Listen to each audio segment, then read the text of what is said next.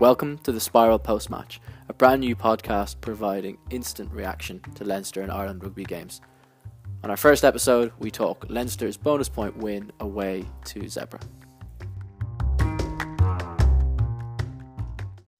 Right, so here we are towards the end of the Leinster game doing our first ever post-match reaction podcast. A little sneaky white lie is that this is post-match. It actually isn't. I'm Nathan. I'm my brother Elliot, who does this with me. Hi Az, how you doing? Not too bad, mate. How's it going? He's got the Bristol game to work. He's commentating on that at 7:45. So there's actually about a few minutes still left in the Leinster game when we're recording. So when we're talking about tries, etc., we will update as we go. But yeah. So we're just we're going to talk you through some of our thoughts. We're going to say where we thought the game was won or lost. At this stage, Leinster comfortably going to secure a bonus point win away in Italy. They look like they're going from deep here as well, which could be fun. And yeah, so we're going to talk about our thoughts where the game was won and lost, give a quick overview of the scores. Mistakenly, I came up with a structure where we talked through in a little bit of detail some of the tries, but Leinster scored quite a lot of tries tonight and the game still isn't over, so I didn't really think that one through, considering the opposition. No disrespect, of course. And then we're going to talk through the tries, and then 3 up, 3 down, 3 positives, 3 negatives, and then we'll wrap it up. Just a quick 15-20 minute post-match reaction. So, Els, first things first. What have Leinster done well? Where's this game been won tonight? I think Zebre, they started off the game quite well. They worked themselves into it. They got Leinster's discipline in the first half. The opening stages of the first half wasn't great. Soroka being binned for that was sort of just highlighted everything that was wrong with Leinster's discipline. And yeah, but Leinster, they just built themselves back into it. They gained a bit of territory, a bit of possession, worked themselves back up the field. And look, Harry Burns has been instrumental in everything, and Dave Carney's finishing has just been unreal. Like it's something that's so underrated, but it's been really, really impressive, and he's bagged himself a hat-trick tonight. Yeah, I think the thing for me is watching the first 15 minutes, I got real Dragons game vibes. In terms of a lot of ill discipline early, they kick into a lead. Now, it wasn't quite as bad as the Dragons. I think the Dragons were 9 or 12-0 up at some point before we hit back around the 20-minute mark. We were only 6-0 down when we hit back through Dan Sheehan's first score. So the little bit of ill discipline towards the start is a little bit frustrating, and it's beginning to be a little bit of a pattern during the Six Nations period where we kind of have that slow start. But like you said, once we start holding onto the ball and we start building through the phases, particularly around that tight game where, you know, Leinster are just so good. We look very comfortable. It's interesting what you said about Zebre. I think their scrum half is really good tonight. Renton, he does something that we've kind of spoken about before, that all good nines do, in that when they carry, they really challenge the first defender and they force him to make a decision whether to commit to him or to commit to the forward runner outside. And as a result, Zebre actually have got quite good ball from that tonight with their forward runners in terms of that. For sure. Right, like Renton, it's just a way that he steps and commits that pillar defender, like you say, and these subtle things that are quite often hard to notice, like the little dummy passes, like half dummies almost, and they do more than you think to just take a defender out of the game before you pass to a pod, pass to your 10, whoever the 9 might be passing to, and Renton was really good at that tonight. It's something Luke McGrath does really well. I think he's one of actually the better players out of the 4 provinces in terms of the scrum halves at doing that. It's something we see Antoine Dupont do a lot for France. I mean, he does it, the flair, he does it with his next level, with his no-look inside balls. You know, he doesn't just run at a defender and then throw a short pop. It's the range of passing that comes from that is incredible. Zebre's 10 also looks good. Ritzy, he's another young guy, of a similar age to Garbisi, the current Italian out half. So they could have 2 pretty good out halves going forward for the next 10 years or so. A couple of similar problems to Garbisi though, like we mentioned in our piece yesterday. Some of the clearing kicks were a bit pointless. It might have been more poor execution with Zebre, but it still seems to be something in common with the 2 young 10s at the moment, which is poor exit kicks. I think that's generally the pattern with the young out halves though, isn't it?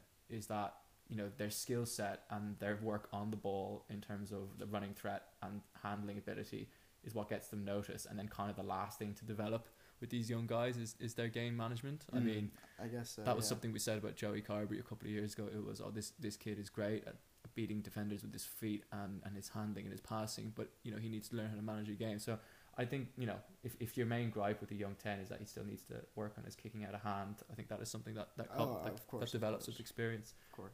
But yeah, interesting to see how, you know, do Italy get any better as they get these two young 10s coming through. So yeah, we mentioned their first half, Leinster ill discipline, a couple of nice Zebre touches, but when Leinster held onto the ball, they looked really good. I mean, look, we're talking a lot about Zebre here, but Leinster did score 4 tries before the break. Yeah. Second half is a completely different game, isn't it? The game is just completely broken up.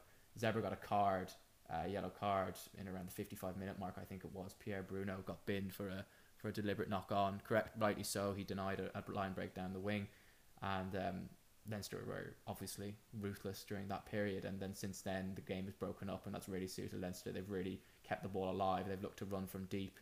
And you know, it's gotten a little bit out of hand in terms of some of the scores, but it's been really good to watch. I mean, obviously the competition of the game hasn't been great, but you know, with the narrative around the national team and their attack at the moment, it's just really refreshing to see, you know, a young Leinster team really trying to keep the ball alive and play from all over the park. Yeah, they managed that sin bin period, Leinster, much better than Zebre did it in the first half, where it never really looked like it was 15 against 14 when Soroka was in the bin, whereas when Bruno got binned, it was a lot more. What you said, we scored 2 tries, so it was, yeah, we managed that much better than Zebre did, and that is another one of the many sort of areas of the game where Leinster just were so much better than Zebre. I think the key thing there is possession. We didn't let Zebre have the ball really when Alex Soroka was in the bin. I know you mentioned it earlier, but in case anyone hasn't been watching the game, he got sent to the bin for a high tackle in the first half. We didn't let Zebre have the ball during those 10 minutes, whereas during these 10 minutes, Leinster have absolutely dominated possession. I mean, you can say that's a conscious tactic during the respective sin bin period if you want, but at the end of the day, that's just what Leinster do against sides. They just hold on to the ball. They're a possession-based team. Something we haven't mentioned yet is Dan Sheehan's performance. Christ, he's been really good. He's his offloading as well has been quite impressive. He's just got. He reminds you a little bit of Sean Cronin with just his pace, just across the ground, it's so quick in everything he does. And there's been questions about his line-out throws, but that seems to have been all right tonight. I don't recall a not straight throw. I could be wrong. So there was one in the first half that was not straight, and then there was. Look, I'm not a line-out expert. Whenever a jumper doesn't get in the air, I don't know if that's a calling problem, a lifting problem, or a hooker problem. So as far off the top of my head, that he's missed 2 of his throws, one of which may or may not have been his fault. But yeah, it's interesting you talk about his pace there. I don't think he has the Sean Cronin pace. I mean, no one does. But what's interesting is that he's much taller. He's 6'3", which is, you know, considerably above average for a hooker. I'm not a scrum guru. I don't know whether having that height is an advantage or a disadvantage playing in the front row, but if you add that height with that speed in the loose, like you said, his carrying work has been phenomenal. He's just a really, really strong power athlete. He makes lives very, very difficult for defenders in the collision. And then, like you said, some of the offloads he's thrown tonight have been absolutely ridiculous. I think if this was a bigger game with more people watching it, maybe some of the reaction on Twitter would be a lot more noteworthy. This would be catching a lot more attention. I'm glad we spoke about Sheehan. I'm kind of disappointed he got pulled after 55 minutes. I think if he played longer than that, you know, if he got an hour in or even 65 minutes, I think he'd be a shoo-in for man of the match.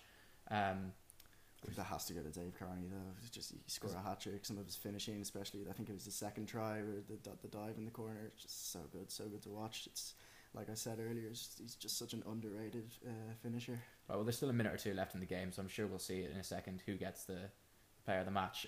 You mentioned Carney's finishing there. Let's go on and talk about some of the tries. So 6-0 down, Dan Sheehan, just been talking about him, he pops up and scores. It was some really nice build up. So we spoke about classic Leinster in the first half and the possession play. They responded going down 6-0 by just holding onto the ball, going through the phase after phase after phase. Classic Leinster, works their way from around the 10 metre line into the 22. Sheehan picks and goes from about 10 metres out and has a really, really good, you know, for a pick and go, it was a long range finish in that he had a lot of work to do and he made a lot of ground. He wasn't diving over from inches out. It was about, you know, between 8 to 10 metres out, I reckon, with a really good stretch to score. Showed his power there. But what really impressed me there was the work in the build up. Scott Penny, it's just so clinical. Yeah, his footwork going into the collision for me is he's up there with I think Dan Levy is the best at Leinster at doing that in terms of just close to the line, stepping your man. Penny's not far behind, I don't think. And also Harry Byrne put in some really good carrying work on that phase play, which is good to see. It's always good to see your 10 get stuck in. Second try was Cian Kelleher in the corner. I really liked the fact that we went into the 22 with forwards picking and jamming like the first Sheehan try, but then when it was on out wide, I think one criticism you could have of this Leinster team in the past is that when it's been on out wide, they've just kept it in the forwards regardless, and fair enough, because 9 times out of 10 that leads to a score. But it's refreshing to see here Harry Byrne called for the ball when it was on out wide, threw the ball behind Jimmy O'Brien's decoy run to Rory O'Loughlin. All of a sudden the defence opens up and he just gives an easy pop to Kelleher for the score in the corner. Yeah, we've seen a couple of really intelligent passes from Harry Byrne. There was a particular delayed one. I'm not sure for what score it was, but he seemed to have so much time, and that's probably more of a testament to the Zebre defence than it is to his talent. But we'll pretend that it's all Harry Byrne here.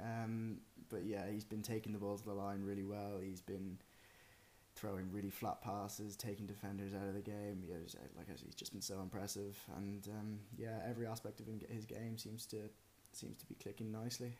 Yeah, he's playing really, really well at the moment. Third try, Luke McGrath charge down, just classic. Not so much classic Luke McGrath in terms of him getting a charge down, but in terms of having a really high work rate.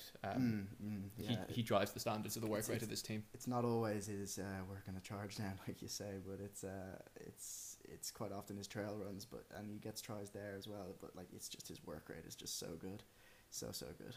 Yeah, he's been the stand-in skipper for much of these Six Nations games. Shame to see him injured, though. Yeah, not quite sure what happened there. He got pulled off just after the half-time, I think. I mean, Hugh O'Sullivan's looked really good since he's come on. Interesting that Hugh has taken over kicking duties from Harry. I wonder what's going on there. Slotted a few, though, as well. Slotted one from the touchline. Yeah. Ridiculous kick for the scrum half. It was almost on. It was like inches away from the touchline as well, which was kind of the tightest conversion I've seen in a long time. And your replacement scrum half slotting that, it's always a good thing. Yeah, you love to see it, don't you? See that. Bonus point try was your man Dave Carney. That first finish, the fend round the outside, he picked up the ball from the 22. It was a brilliant flat pass from O'Loughlin to hit him in space. Yeah. O'Loughlin's actually been really good today with his distribution. And Dave picked up the ball on the 22, backed himself to get around the last man on the outside. I think he was actually his old teammate Mick Carney who he fended off and beat on the outside to score from 20 metres out, which was a really impressive finish. Yeah, I've seen it on so many different occasions, Dave Carney finishing actually really strong. He's not the biggest man in the world. He's not someone as physical as James Lowe out in the wing, but I've seen him finish through Naholo. He's just such a defend there for this score was really, really impressive, and he's been good all the way through tonight. What's interesting for me with Carney is that the stereotype around circa 2014 Dave Carney was that he was a Joe Schmidt player because he was a nuts and bolts, chased high balls, solid under them, and made his tackles out wide, without necessarily scoring that many tries. And I actually remember talking to one of the big mainstream rugby journalists who just lambasted Carney for saying he's a defensive winger who doesn't score any tries, he can't finish. But in the twilight of his career, I don't want to say twilight because I don't think he's anywhere near done, but it seems in the last 2 years his finishing is really, he's added that string to his bow. I don't think he was as bad as people said he was at it before, but he's really added that to his game, and tonight was a display, as there's another one we need to talk about later, which was an even better finish than this one. Zebre then hit back through Donofrio. They actually scored the first score of the second half, so Leinster had 4 tries secured by half time. Zebre started the second half quite well. It was actually a little bit frustrating because Leinster nearly ran the length of the pitch with a break from Rory O'Loughlin and Sean O'Brien, but Cian Kelleher dropped the ball pass in the 22, but Zebre quickly came back the other end. There was a break off a scrum by their scrum half Renton. We spoke about how impressive he's been in exploiting space. He got held up just short of the line. They threw the ball wide. Jamie Elliott threw a ridiculous skip pass to hit Donofrio on the wing, and just classic line break to the 22. Your defence gets narrow, they score out wide. Not a lot you can do about that. Dan Sheehan, we spoke about how impressive he was. It was good to see him get on the end of a maul try. Not really a lot you could say there. We know Leinster are very good at mauling. It was a long range maul. It was about, it was close to, it was from just inside the 22, so it's always good to see your maul make that much ground. So good to see Dan get his try, and then Dave got his second. This was the rugby league style finish. Do you want to talk us through that? So he's just gets the ball in a bit of space, and I'm struggling to remember the build up, but I remember the finish very well. Yeah, talk us through the finish. it's a race to the corner like we see so often, but so often you see just a toe or a foot or a ankle or whatever it is in touch, because the opposition winger is just doing everything they can to get you in touch. But it's the leap, that controversial leap from the England game a couple of weeks ago. This is a little bit different because he is actually leaping to score, and it's the leap in the air, and it's just keeping everything within the field of play and dotting down in the corner, getting that ball down before anything else, any part of his body goes into touch, which is just so impressive. I'm using the same words to describe Dave Kearney's performance tonight and Dave Kearney's finishing, but there's not many ways it can be described other than really, really impressive. Yeah, I think what I really... Obviously, the finish was incredible. You talk about the Johnny May one against Italy.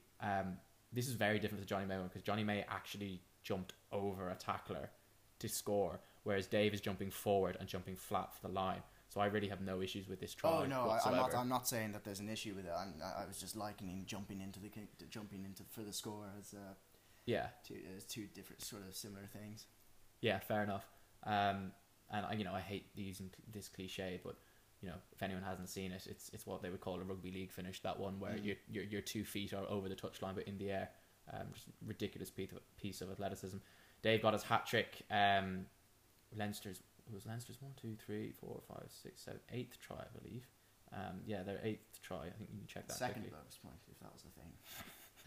It was Dave's hat trick. We talked about Leinster's willingness to attack from deep. We've got a penalty in around halfway. Byrne gets a call from the outside from Jamie Osborne that something's on. The Zebre haven't numbered up out wide. Byrne takes it quickly, throws it to Osborne. Osborne breaks, delays the pass brilliantly to suck in about 2 or 3 defenders inside the 22 and sends Kearney in. He's still got a ridiculous amount of work to do. Steps back inside, shows his power, powers through a couple of tackles, and then reaches out. I think he was actually on his back at the time. He's on his back about 2 or 3 meters from the line and reaches out over his head just to dot it down. Momentum took him, and then he just reached out, which was another similar to Dan Sheehan's score in the first half. But yeah, another really really impressive finish from him. The game is actually now finished.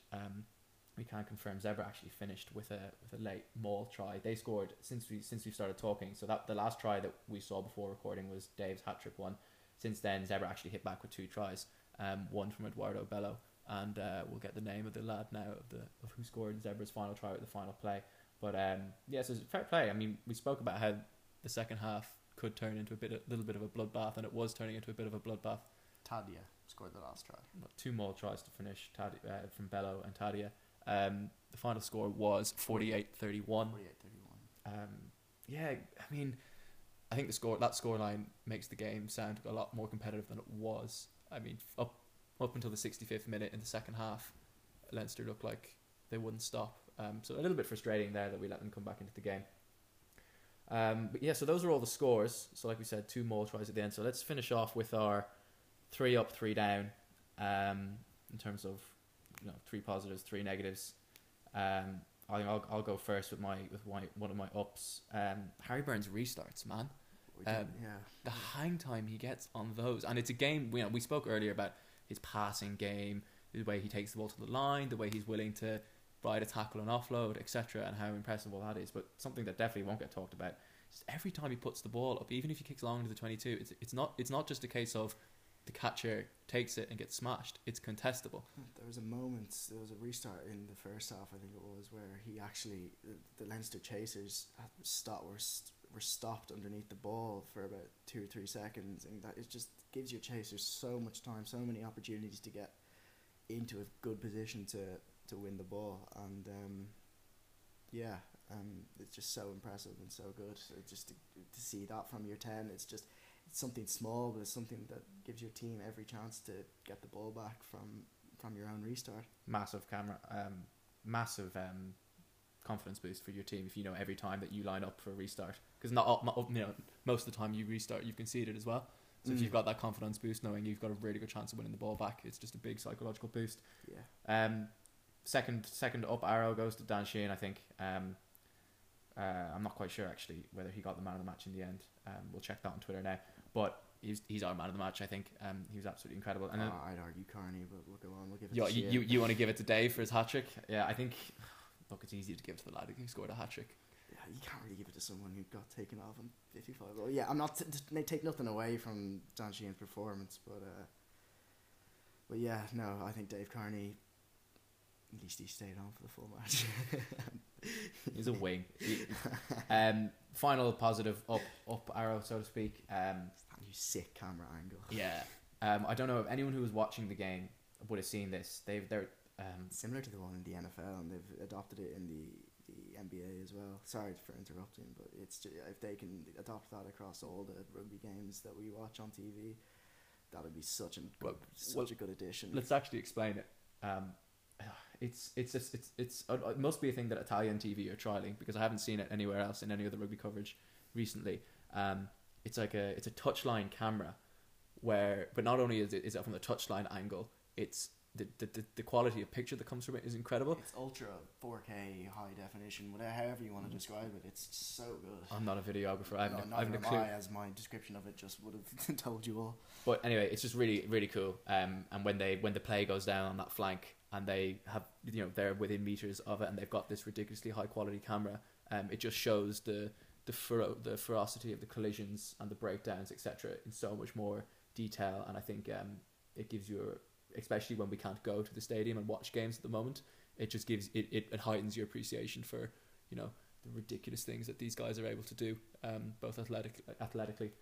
So that, I think the best, if you weren't watching the game, go watch the highlights and watch the first Kearney try, the one with his big fend on the outside, because live they showed that try with this camera angle because he scored down the touchline. And if you see that, you'll know what we mean. 3 downs. You want to talk a little bit about discipline in the first half? Yeah, it just allowed Zebre passage into the game, giving them good territory. And then Soroka gets binned for a high shot, which I didn't think was too hard. It was too. You disagree with the colour of the card? No. As in, they've obviously. The referees understand the sanctions much better than me, and they went through the process. I think if it was at the very most a yellow card, but if that's the rules, that's the rules. But I thought the initial shot wasn't nowhere near the neck or the head. It was very much on the chest. No, but they got that right. They took a couple of minutes to look at it. Marius Maitreya, and he said, yeah, first point of contact was at the chest, but you've ridden up and you've hit him in the neck, and it was a legal tackle to wrap, which is the key thing there. So I think, look, he's gone through the process with his TMO. He's got the decision right. Look, last week there's a bit of controversy with TMO intervention and maybe not going through the right process, etc. But I think he's gone through the right process. He's got the facts right in terms of his chest first, and he's deemed that's a yellow card. Fair enough. Move on. Right decision. I'm happy with that. My other kind of down arrow was backfield coverage a little bit. And when I say coverage, I don't necessarily mean space, because it wasn't like Ritzy was finding space in behind with his kicks whenever he decided to do. But we just dropped 4 or 5 balls in the air tonight. Poor Max O'Reilly had a couple. Hugh O'Sullivan had one that was just no pressure at all. I think Cian Kelleher dropped one as well in the first half. And it wasn't a big problem as the game wore on, but in the first half it gave Zebre an entry into the game. So that was a little bit frustrating. And I guess the last kind of negative was, not really negative, but just a funny moment. The 15th minute, if you do get a chance to go back and look at it, Alex Soroka is trying to turn around to go back and support after a kickoff goes over his head, and he just trips over himself. I mean, no one anywhere near him. It's always hilarious to watch someone who's absolutely stacked themselves. Yes, he didn't cover himself in glory there. I'm sure if that gets picked up in a Monday morning video review, I'm sure he'll get lots of good-natured stick for that. All right, I think that's probably about it. We've covered the main points there. Anything else you want to talk about before we go? No, I think we've covered just about everything we could. There's not too much left from a game in Parma to talk about, but it's a very good Leinster performance. Yeah, really good performance. Conceded 30 points, which is a bit annoying, but a lot of those came in dead time when the game was long finished, and 12 of those came from needless penalties as well, which we can cut out. But yeah, so bonus point win for Leinster. Good result for the side as they come back, and as they continue to prepare for that Munster final. Cheers for listening.